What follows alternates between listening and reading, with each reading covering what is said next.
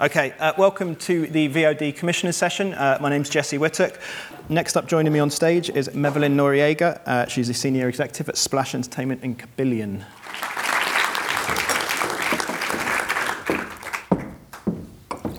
There you go. Thank you. So, Mevelyn, let's talk about Kabillion, which some in the room will be familiar with and some won't be. It's a slightly different proposition to some of the other services that we're talking about today. Right. How would you describe Kabillion to the lay public? Well, first of all, Kabillion is owned by Splash Entertainment, which is a production distribution company owned by Mike Young, which many of you may or may not know. He's the creator and producer of Stupid Ted, which is iconic here in the UK. Kabillion is a free video on demand channel. We have two channels. We have Kabillion and Kabillion Girls Reel. And we are a free video on demand, like I said, and we work on an ad revenue basis. It's a diving platform for IPs that are unknown in the US. And we build brands, basically.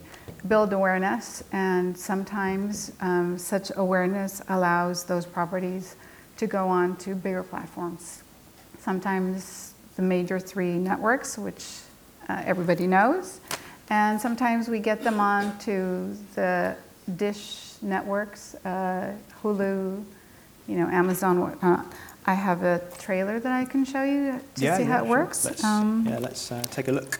And then we can take it from there. Kabillion and Kabillion Girls Rule are the ultimate destination for kids. Transform and roll out! With 2 on-demand networks available 24/7 in over 60 million households and your favorite connected devices. You people got a problem with that? We offer original and fan-favorite animated shows while providing today's time-shifted audiences the ability to watch it when they want. Finally! Our content is squarely aimed at kids in the 6 to 12 age group and their families.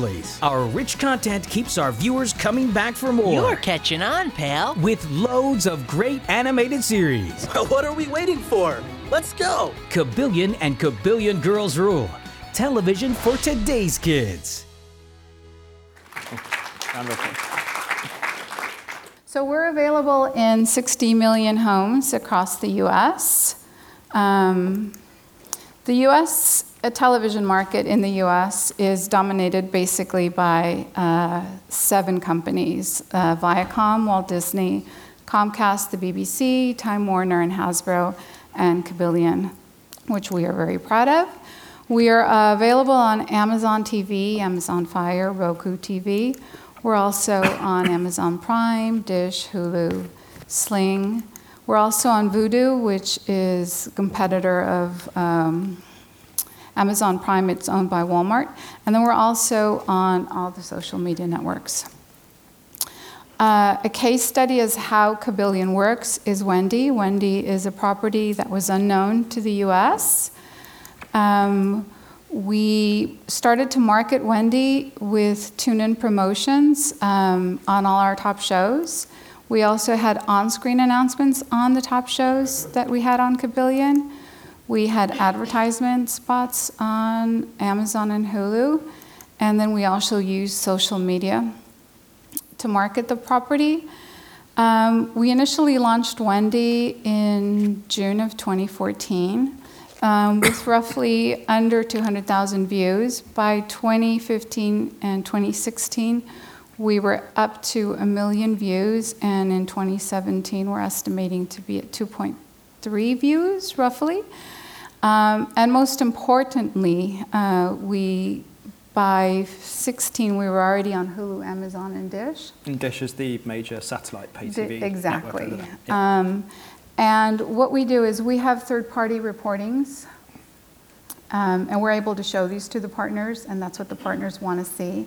So they can see that there are actual views, and that is what gets us to become able to get these partnerships.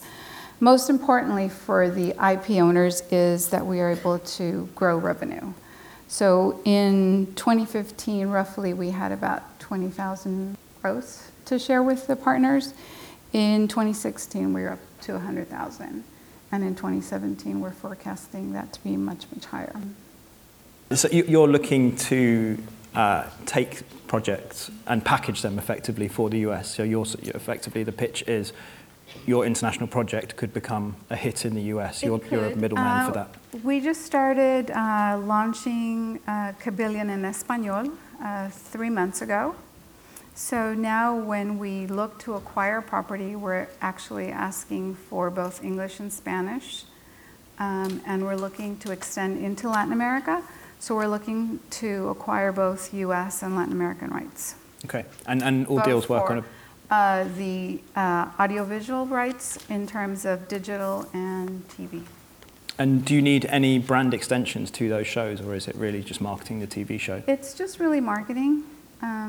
Happy to work beyond that if that's what the producer partner wants, but for the most part, yeah. Okay, and the Splash Entertainment side is entirely separate. That's a production Splash entity. Completely separate. We work in conjunction with that. The channel was started basically in 2007 as a result of, like I said, the US is a very hard market to get into. Some of our shows weren't on the US market, so we needed a place to show our shows, and that's how it started. So some of our shows are on the platform, some are not. So I work for both. Right. Many people you talk to will really, when they think of VOD commissioning, the kind of buzzword is the SVOD platforms, I guess, the Netflixes and the Amazons. You're working in the AVOD space alongside the likes of YouTube. What are the fundamental differences about the way you approach it to the way they would? So what we do is when we acquire property, we also talk to the partners, and we want to retain exclusivity for your partner. So with Wendy, we did have, such was the case that Kabillion, when we started to broadcast Wendy, we only broadcast like 3 or 4 episodes. So when Dish took it, they were still exclusive in that they still had 21 episodes that were exclusive, whereas an SVOD partner would want the exclusivity. So I think that's the fundamental difference. And we can coexist as well, depending on who the partner is. Nowadays, I think more and more the SVOD partnerships want exclusivity, where we don't need that at all. Okay, so really you're just looking for US and potentially Latin American. Exactly. Yeah, okay, cool. So I guess in the US is very difficult to cut through when you have such big players. Nickelodeon, Cartoon, and Disney are so strong there.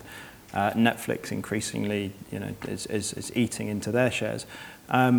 So what constitutes a success for you guys? And you mentioned you have stats that you can prove to networks that it works. So how does that actually manifest? It's all about the views, and at the end of the day, it becomes all about the revenue that we can actually share with the partner.